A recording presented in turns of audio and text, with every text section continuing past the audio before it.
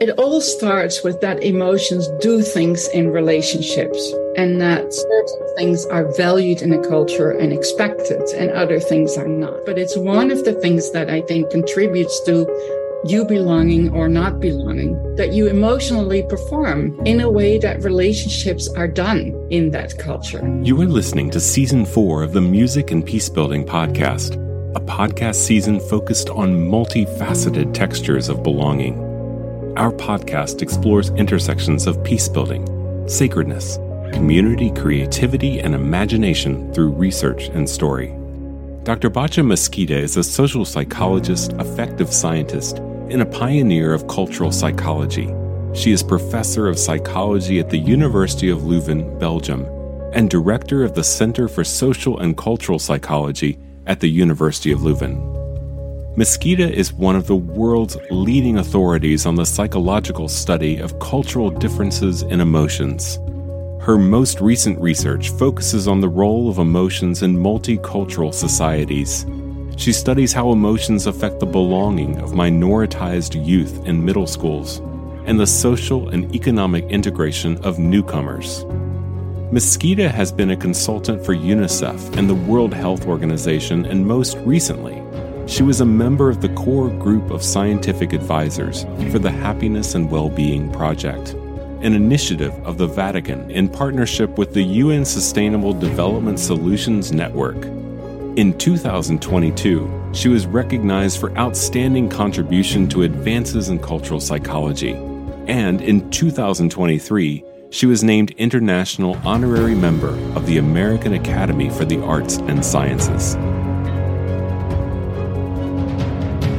My narrations in this episode will weave together segments with Batya Mesquita, alongside reflections on research that fascinate me for the implications for peacebuilding, conflict transformation, music teaching, and social emotional learning.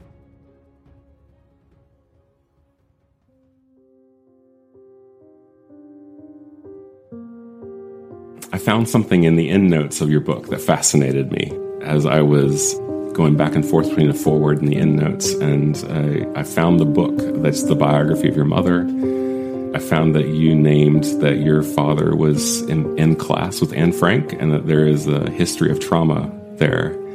And then I think you jump over to the foreword and note that you became maybe interested in emotions because you were just curious about the inner emotional worlds that were at play in your parents.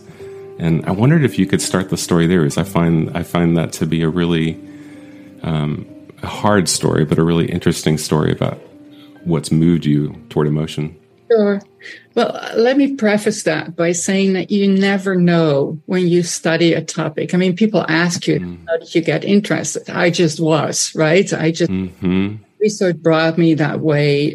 It was the people I met. But I think I've always been a psychologically minded child, even person. I always wanted to know what was going on in other people's head. And partly that was because my parents had survived the Second World War as Jewish children. My parents were children when that war broke out, and they both were in hiding and in different ways. And so my father was a classmate of Anne Frank, and that may seem surprising, but it wasn't, because all the Jewish children in the Netherlands were asked one school. So they happened to have about the same age and were in the same class. But that was really the only thing that was surprising about it, because that was the structure of the world in that case. And my mom, her parents must have known more than they let on, because they gave her a way to the resistance. And so she was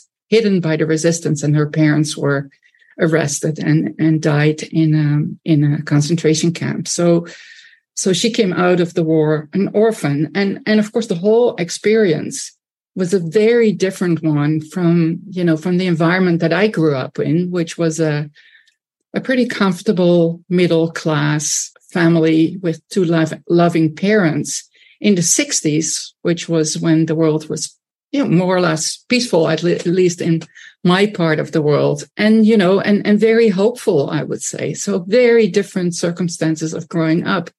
And I sometimes really didn't understand my parents, the way my parents would get upset or uncertain, or would suddenly be uncontrollably angry or sad when something happened that, in my view, didn't give reason to those emotions.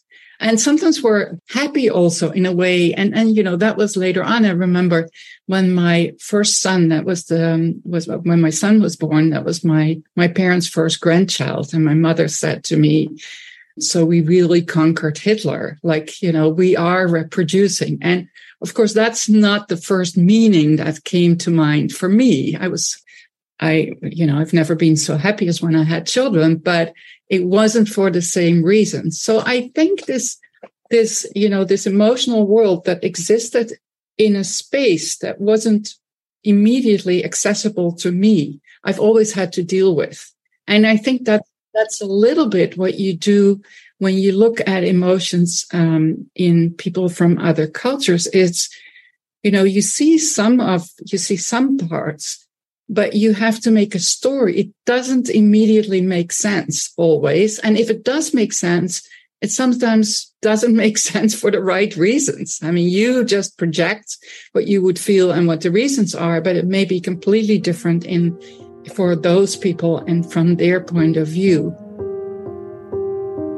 Bart van Esse's book of Batja's mother, Leon, is a compassionate exploration of Leon's traumatized story of Jewish identity in World War II, and Bart van Esse's move to seek repair in his family's intertwined story.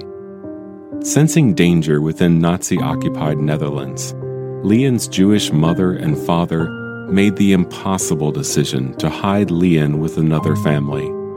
As Dutch officers closed in, Leon moved from family to family until residing in a home that often contained unloving conditions, and sometimes new forms of trauma and assault.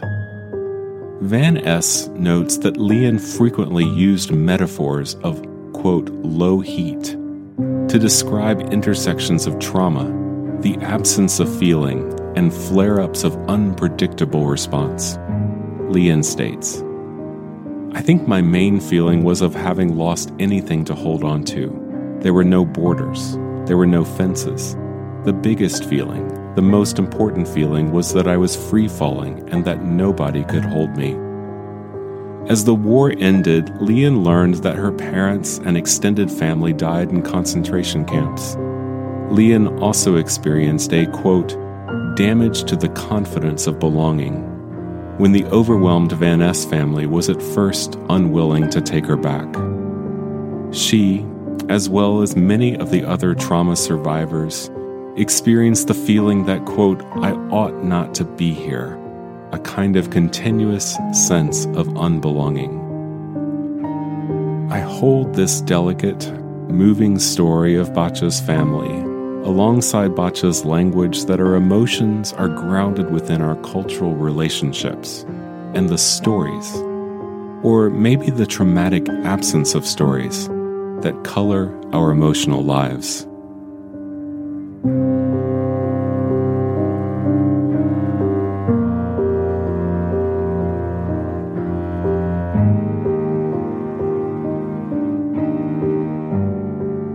In 2015, Pixar launched a beautiful film exploring the internal negotiation of 5 emotions within a developing character named Riley. As helpful and profound as this film is, it may have extended US-centric myths and biases that emotions are simply within us rather than between us. I asked Dr. Mesquita about the biases that have colored research into emotions.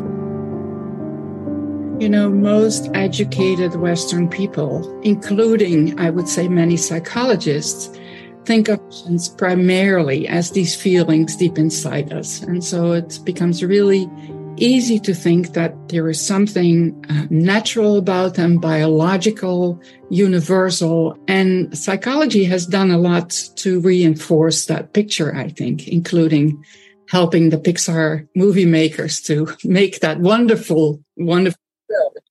That's not the way in which, emotions as feelings inside us and as deeply part of individuals is not the way in which most cultures see emotions. So in most cultures, emotions are seen as happening between people. So I am angry. That is primarily something that happens between you and me. It's an act of, in this case, of non-acceptance, for example. And so what's happening is really between you and me, which also asks for very different kinds of questions. Like, is it reasonable to have those emotions? If it's between you and me, if it's part of the relationship, it's subject to all the kinds of questions that you have about people's behavior in relationships. So is this a good thing or a bad thing? What are you trying to do in our relationship? What is your role? Am I accepting that role? I talk in the book about one of my first studies where my Turkish respondents in the Netherlands, where I asked them to simply list emotion words. And, in my view, then the Turkish respondents didn't know what emotions were. They listed things like shame and love and hate, but they also listed crying and laughing and helping all in the same list. And so my first response was, in fact, to not accept that answer and to say, well, those are not emotions. Now, also what I say in the book is, do we really know what emotions are? No, we don't. We don't even agree on a definition. We all agree that emotions are those responses where you find something good or bad, it feels good or bad. We also all agree that emotions are embodied responses to things in the environment that are important to us. I mean, I have an emotion when something happens that is importantly good or bad for me. So there we can agree. We certainly agree that often emotion comes with some bodily changes, not always, but often. But it stops about there. So my saying to the Turkish respondents, this is not emotions, was purely reasoning from my idea of emotions have to be subjective feelings inside of a person. So if we try to define emotion now based upon where you are in your research, I think in the book I read that you use the analogy that they're the currency of our world, even if we use different currencies, that they're for acting in the social world, that they come from breaks from routine. How would you start to define emotion and describe what emotions are good for us in our lives? What do they do for us? I would answer that question slightly differently than you asked it, but I would say we speak of emotions when we have responses to events that are out of the ordinary, that we have to respond to. So if I go about my everyday life, I usually know, based on routine, I know knowledge and experience, I know what to do. Emotions are typically those experiences that are a little bit out of the ordinary because, there are things that happen that are extremely good. Like I meet this guy and I think he could be marriage material. That's a strong emotion, even, that's at the moment what I think. Or there is something dangerous, or somebody is challenging my position, a typical reason to be angry. I would say emotions prepare us to deal with events that are out of the ordinary, but seem to be really important. That's when we talk about emotions. Now, is emotion one thing? I don't think so. It's not even cross-culturally, but even, all the situations that we call emotions are not exactly the same. There's research with Belgian respondents, Belgian student respondents, very narrow sample. And they look at when people say that they're angry. And they find that really there is no characteristic of anger that is always there. So anger is, sometimes anger, you use anger because you're frustrated.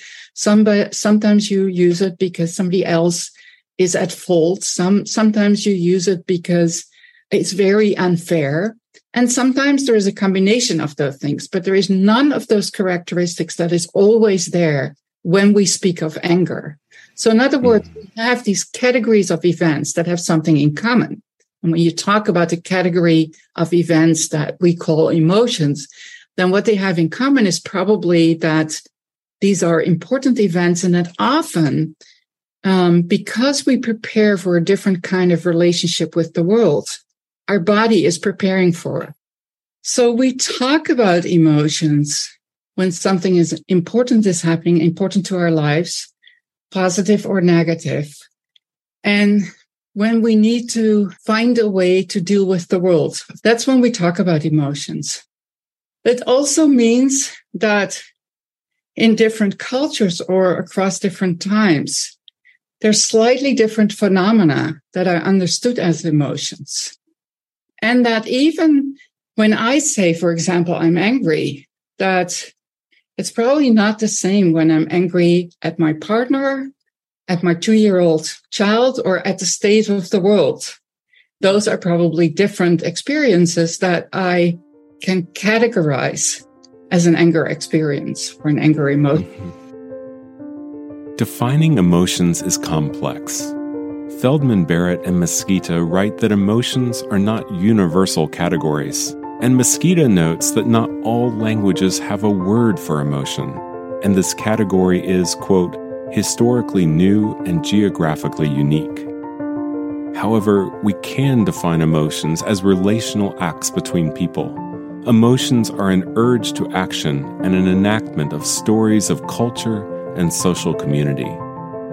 I asked Mesquita about Japanese culture because I was fascinated by her descriptions of amai, omiyori, and haji.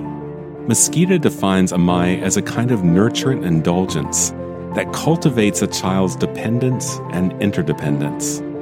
The related concept of omiyori is an empathetic ability to feel what others feel and, quote, to help them satisfy their wishes. The emotions are at the center of a harmonious, interdependent worldview. Our conversation turns to the interdependent concept of haji, or shame.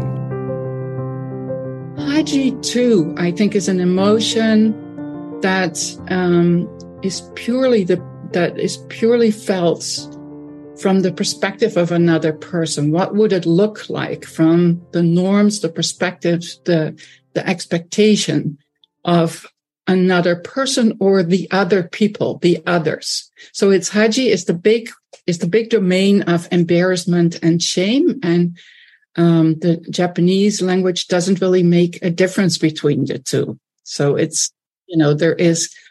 not meeting the social expectations. The way I see haji and shame in other cultures, this is what you said was hardest for you to accept, but it's of course not a pleasant emotion. Nobody feels a shame-like emotion and thinks that's wonderful. But it is different from the Western understanding of shame in the sense that it makes you a morally good person to feel that, because it means that you pay attention to what other people's norms are, and that you are a proper person who wants to take into account what the social expectations are.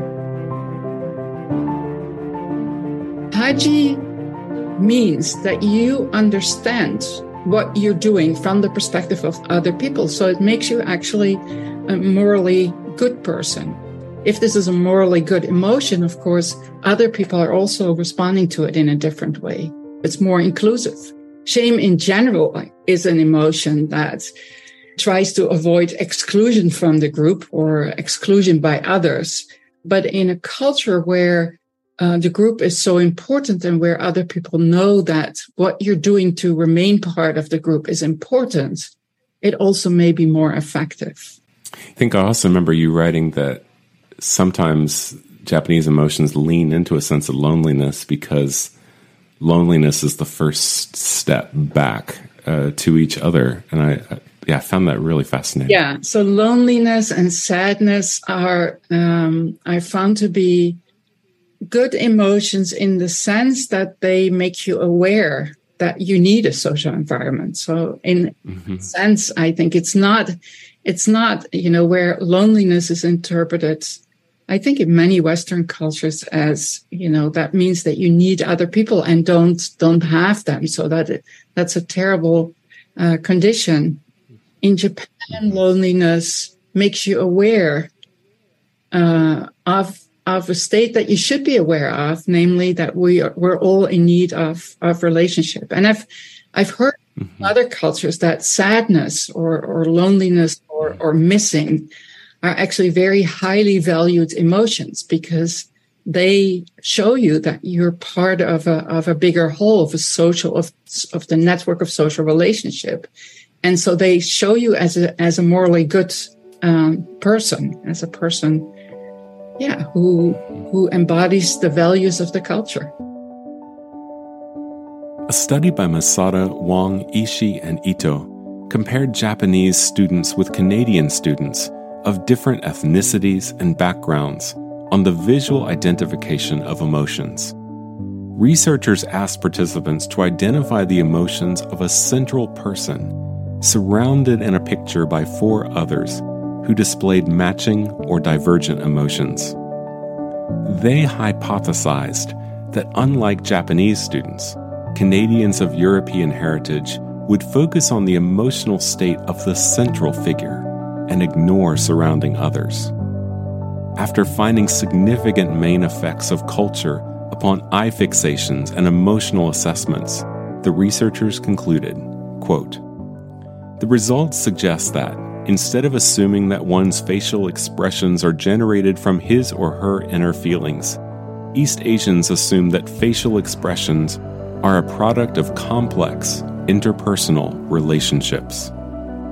And for North Americans, who are encultured to attend to inner emotions, it made sense to ignore contextual information and focus solely on the central subject. Our beliefs about emotions may be culturally informed and enacted in our forms of attention and behavior."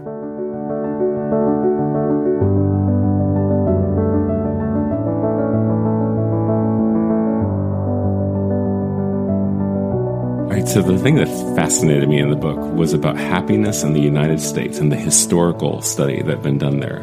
So you were citing a historical examination from Shigeo Oishi and colleagues about happiness in the United States. And this is a notion that the very definition of happiness in the United States has changed in relationship to histories of consumerism. And I love that you put this picture in the book of the Hoover vacuum cleaner that states you'll be happier with a Hoover.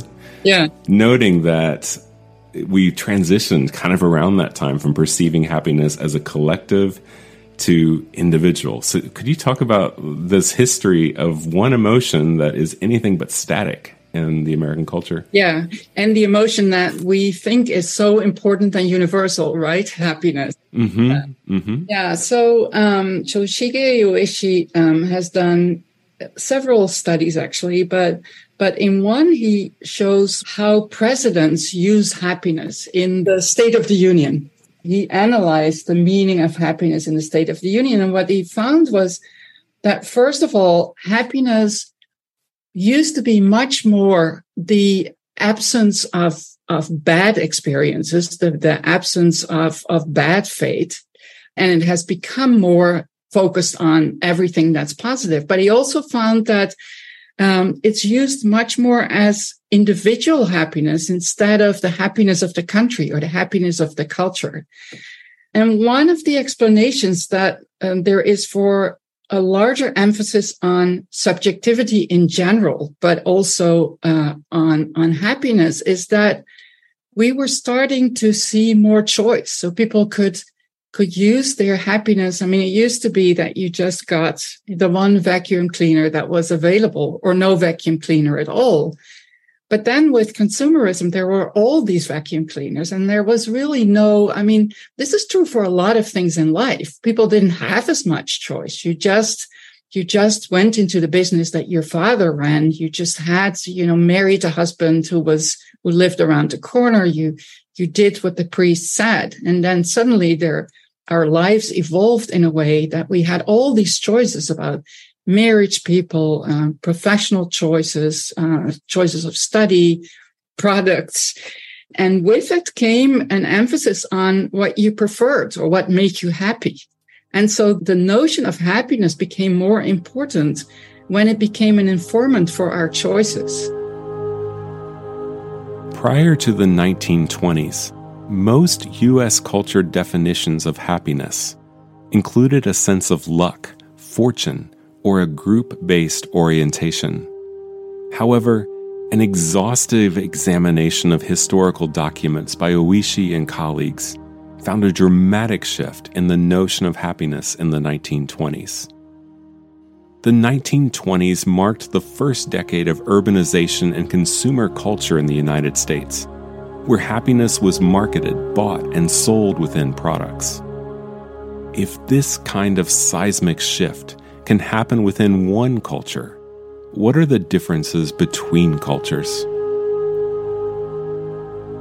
Turning to Latine or Latinx cultures, concepts of happiness are grounded in the language of familismo and simpatía.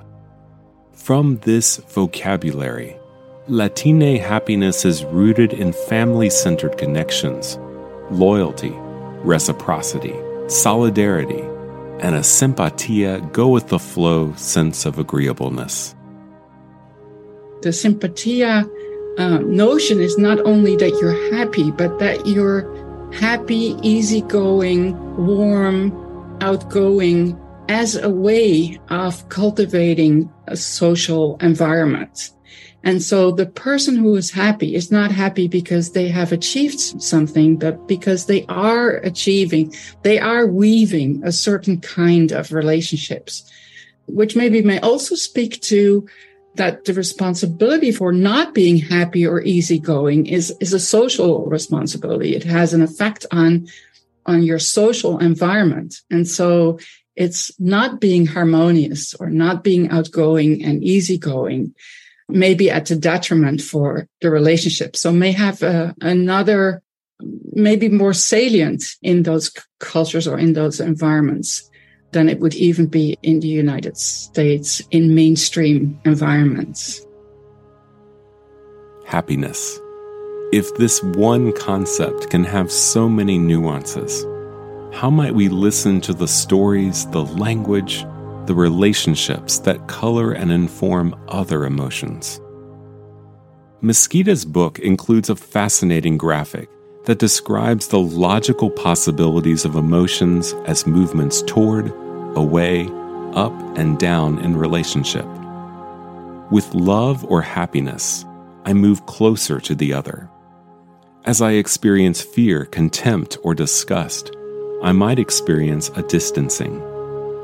I also express power through emotions, moving up in position through pride and anger, and moving down through shame or embarrassment. And finally, I may experience a centering of neither toward, away, or up, down, of calmness or acceptance. In his book, Conflict Transformation Across Cultures, John Paul Lederach noted conflict understanding and transformation, quote, will necessarily be rooted in and must respect and draw from the cultural knowledge of a people. Our critical awareness of emotional moves may give us the social emotional and cultural insights to challenge power structures and enact connections that sustain peace.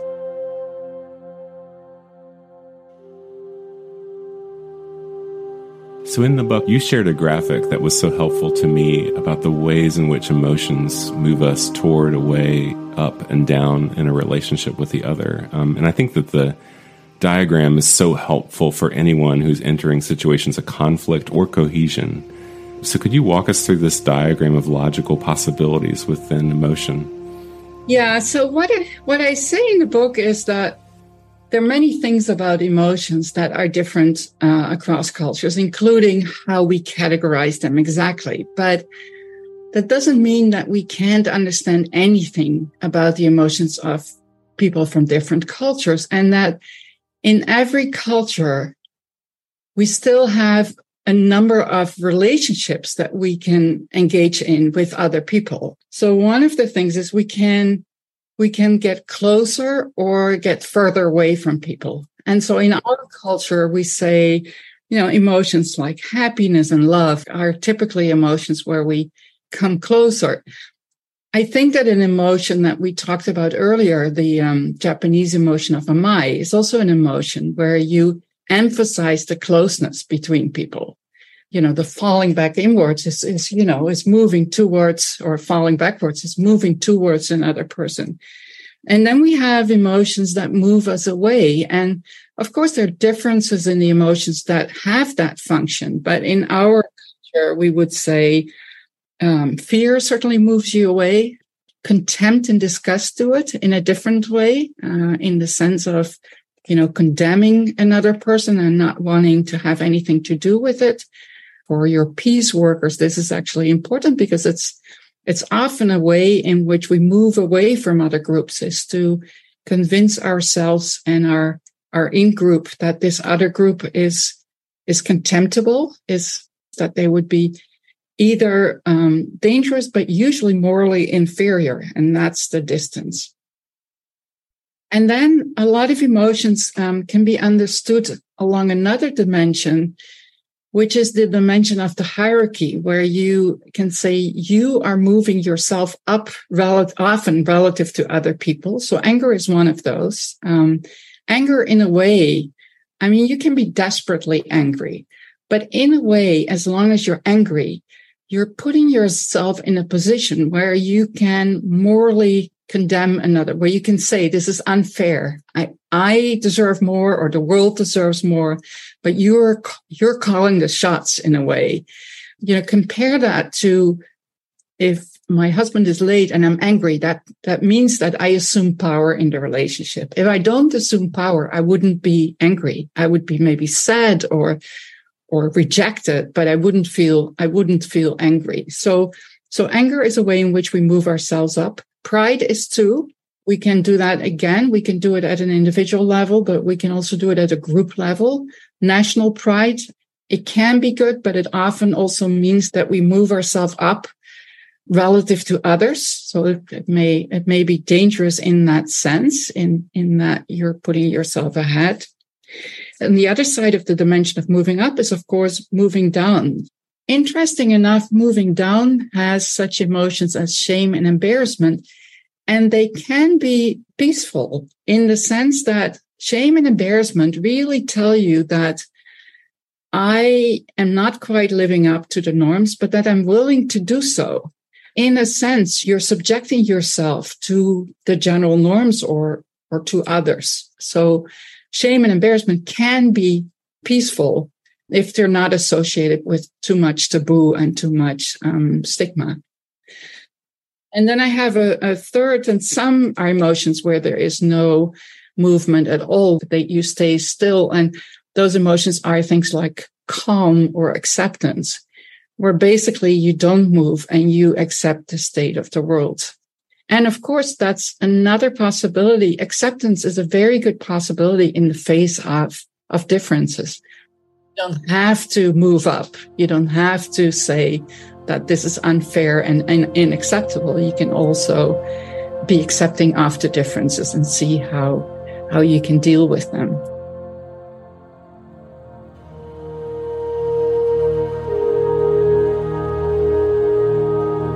So I'd love to talk about vocabulary and social emotional learning, and I'm going to read this quote back to you from your book.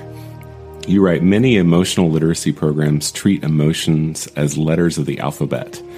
The idea seems to be that just as every child has to learn the same letters of the alphabet if they are to become literate, every child needs to learn the same emotions if they are to be socially equipped. But what about cultural diversity? What about the fact that children grow up in very different households, different neighborhoods, or in the case of immigrant children, different ethnic or national cultures, and that their respective emotion concepts and understandings are tied to the experiences that they had in these different cultural contexts? So I sense that there's a both and here. On one hand, you're offering a critique of some of the emotional literacy programs that idealize this sense of universal emotions, but you're also speaking to the value of developing vocabulary around emotional experiences.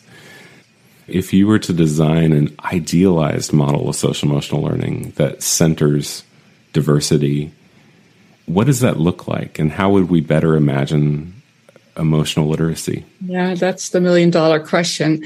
Mm-hmm. And you sense right. I mean, at the same time, I think that it's really important that we pay attention in education to socio-emotional learning. I also think it has been guided by the idea of universality too much. And I'm afraid in doing so that we exclude kids who don't recognize themselves in the emotion vocabulary that we teach.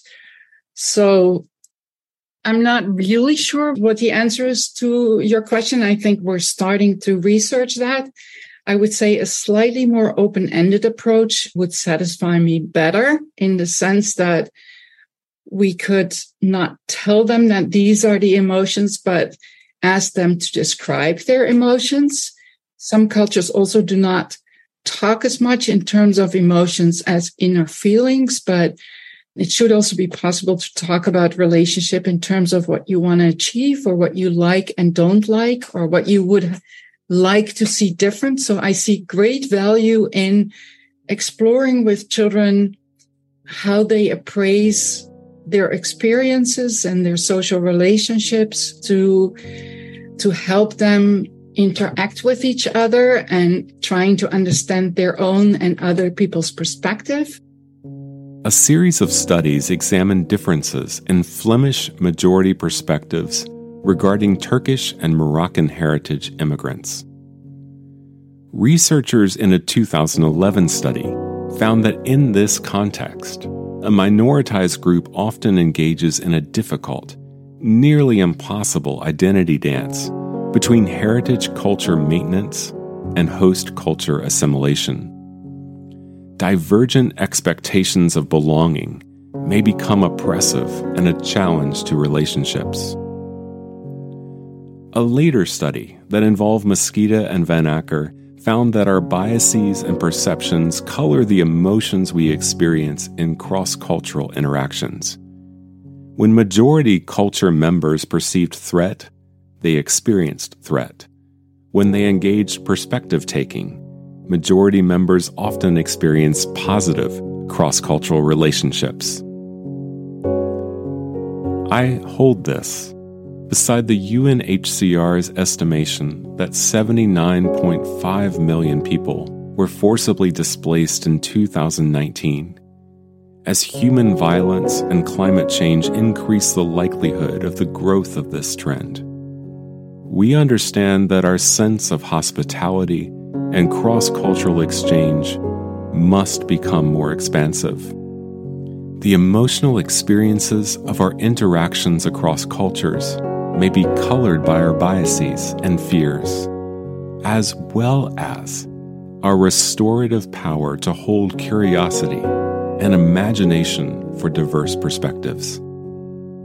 I am really interested in starting to work on developing ways in which we can engage children in the conversation without imposing certain ways of understanding emotions that are Western biased. I think you also talk about how there's a certain magic that happens between a parent and a child when the parent helps the child label an emotion. Could you talk about that really quick, about what happens when vocabulary is applied? Well, I think, it is a magic how children learn to speak and understand the world as we do, right? From being a blurb to being an articulated person. And I'm not sure that's so different for emotions than for other things, but parents basically name emotions. They name very many instances. So they say, they point to the character in a book. They point to somebody else. They point to themselves. They label the behavior of their child and then say, this is all anger. They say, you're angry, I'm angry. And so what the child learns, bottom up really, is to understand this abstract category that is anger. So basically what parents and the whole environment do is include children in their culture of emotions. And so that's also how you can understand what happens when, a child who was raised in a different kind of emotional culture gets the social emotional learning in school that is not in sync with what they learned at home, that they are confused and that they're, implicitly that they feel like they're not meeting the standards or not understanding the world as they should. And I think we should avoid that. But of course, what we do in social emotional learning, to some extent, to the extent that we label emotions and label phases, is expand that task of the parents to say, this is the category as we all know it. What I'm worried about is what happens when a child gets different categories at home and at school. It could be that they're plainly getting bicultural, which might be fine, but it could be that they're confused and that there is also a judgment about how well they know their emotions, which of course is a value judgment. And that I think is the danger. I also think it might be better or more effective if we could meet children where they are and understand that there are different ways of making sense of the interaction between kids or between kids and their teachers. And that we're just interested in following the kids and seeing how they make sense of it and helping them articulate that instead of imposing a reality that may not be theirs. From what I saw in the literature, we're really only at the very beginning of that. People are starting to write about cultural diversity in social learning, with very few concrete recommendations as I've seen it in the literature. And I think understanding that that's where we are is a good first step. Van Acker helped me to imagine how our emotional responses to cultural differences might be informed by a spirit of curiosity. As a cross-cultural therapist, Van Acker cares for a war-traumatized woman named Ramla. In one encounter, Van Acker asks Ramla what her tears mean. In that one question, Van Acker opened opportunities for cultural translation with a spirit of curiosity. And in response, Ramla spoke of the meaningfulness of shame. Shame for the debilitating pain that prevented Ramla from accompanying her Lebanese mother on a pilgrimage to Mecca. Ramla's shame offered a means of feeling loss while remaining connected to her mother. Mesquita speaks to the power of asking cross-cultural questions and what our emotional responses mean and want to do. What it means when somebody behaves in a certain way, like what does it mean that you cry? You might think that the person is sad, but maybe that's not at all what they want to express. And also to ask what it means to feel shame, or what the shame is the shame useful? What does it lead you to? Another question that I think would help is, what would other people in your culture or in your environment think when they knew that you were ashamed? Like in the example that you quote, this is a person from an honor culture whose mother lives in the native culture, and she is disabled and traumatized, and what she would really like is to help her mother, and she can't. And so the idea is, what would her mother think if she knew that Ramla felt shame? And the mother would like it, because the mother, in the eyes of the mother, Ramla would know that she has this obligation, and she would like to have accompanied her mother to the pilgrimage. So in a way, I mean, the therapist might have said, oh, you had nothing to feel ashamed about. I mean, that would happen in my culture, nothing to feel ashamed about. You can't help it, you are sick. But no, the shame in the patient's eyes fulfills the role of still being a valuable person by having this virtuous emotion. And so other people would certainly recognize her as a virtuous person. When we embrace a spirit of humility and curiosity, we may engage in journeys of understanding and connection. But really, there is no cut and dry way of asking the right question. I think it's really the starting point is being humble, recognizing that your emotions may not be the same as other emotions, your students' emotions, people from another group's emotions. and wanting to find out. And sometimes that will be in iterations. It's good to know that that's the goal is, and to not think that you know already what other people feel. And I feel like there's where I feel the opening as a musician and as an artist. I'm trying to imagine, like, what are the ways of asking those questions through music? Because, of course, the arts work so much within emotion and grounding emotion within the story that surrounds it. Can you talk about how emotions might be the vehicles of belonging and exclusion? It all starts with that emotions do things in relationships, right? And that certain things are valued in a culture and expected, and other things are not. And the story that I tell in my book is a very innocuous example of me arriving in the United States and feeling completely out of place because everybody was really happy, praising, grateful, and I felt that I was emotionally underperforming. I just didn't feel that I was dancing the dance as it should be danced. That in itself, feeling out of place, is one way in which people can feel they don't belong. And what it really is falling short of the sort of shared relational goals that people in a culture have. So in the case of the United States, at least the part of the United States, middle class, educated at the time, Michigan, where I arrived, people were constantly reassuring each other and making each other feel good about themselves. So if you did something or did hardly anything at all, people would say, "Oh, that's great." And I was just not playing that game. And I don't mean this in a condescending way. I mean, I was playing another game, so to say. I was dancing another dance, which is in the Netherlands, you want to connect with people. But what is really important is that nobody feels better than anybody else. So telling people how special they are not part of that dance or that unspoken goal in relationships or interactions. So I wasn't doing it. And so people thanking me for something that was small, I wasn't doing that. And I also didn't know how to respond to it. Now, this is really innocuous, but you can understand that there are more.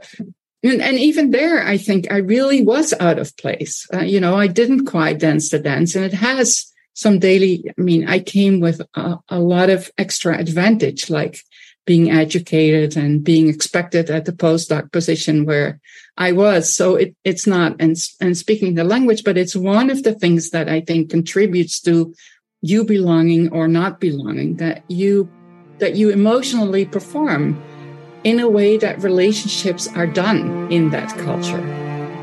Emotions may not refer simply to mental states, quote, but rather to stories in the world.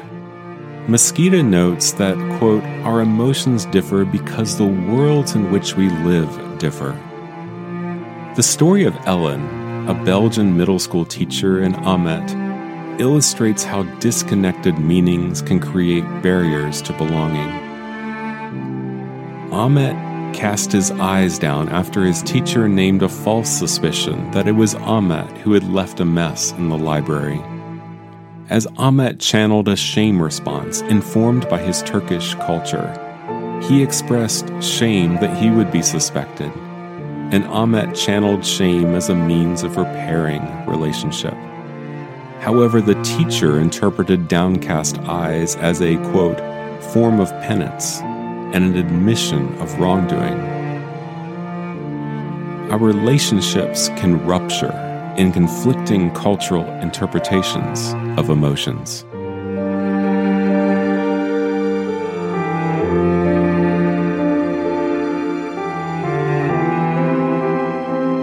And there you can see that he thinks that he makes the right dance, and instead he dances a dance that is misunderstood by the teacher as he's done something wrong and she doesn't trust him anymore. There's much more at stake at that story as me not knowing how to respond to compliments or to thank yous. But you can see that all of those small and large misunderstandings contribute to where you're not actually participating in relationships or in interactions in ways that other people understand and where you gain position, so to say.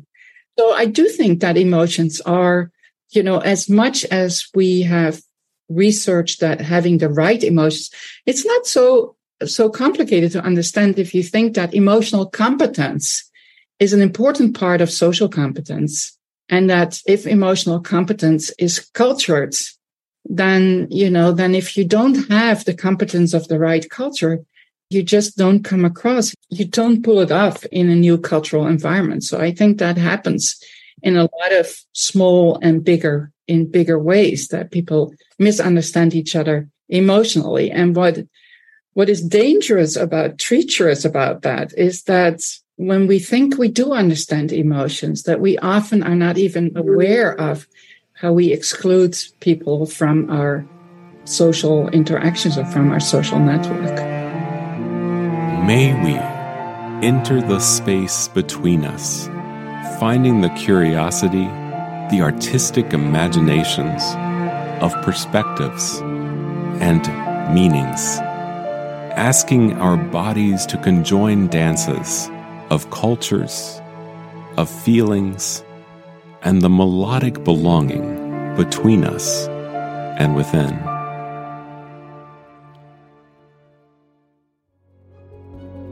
Special thanks to Batya Mesquita for her time and insights. Dr. Batya Mesquita's book is published by W.W. Norton and Company. This podcast cited a number of articles and texts that are referenced on our website. This is the Music and Peacebuilding Podcast, hosted by Kevin Shorner Johnson. At Elizabethtown College, we host a Master of Music Education with an emphasis in peacebuilding. Thinking deeply, we reclaim space for connection and care. Join us at musicpeacebuilding.com.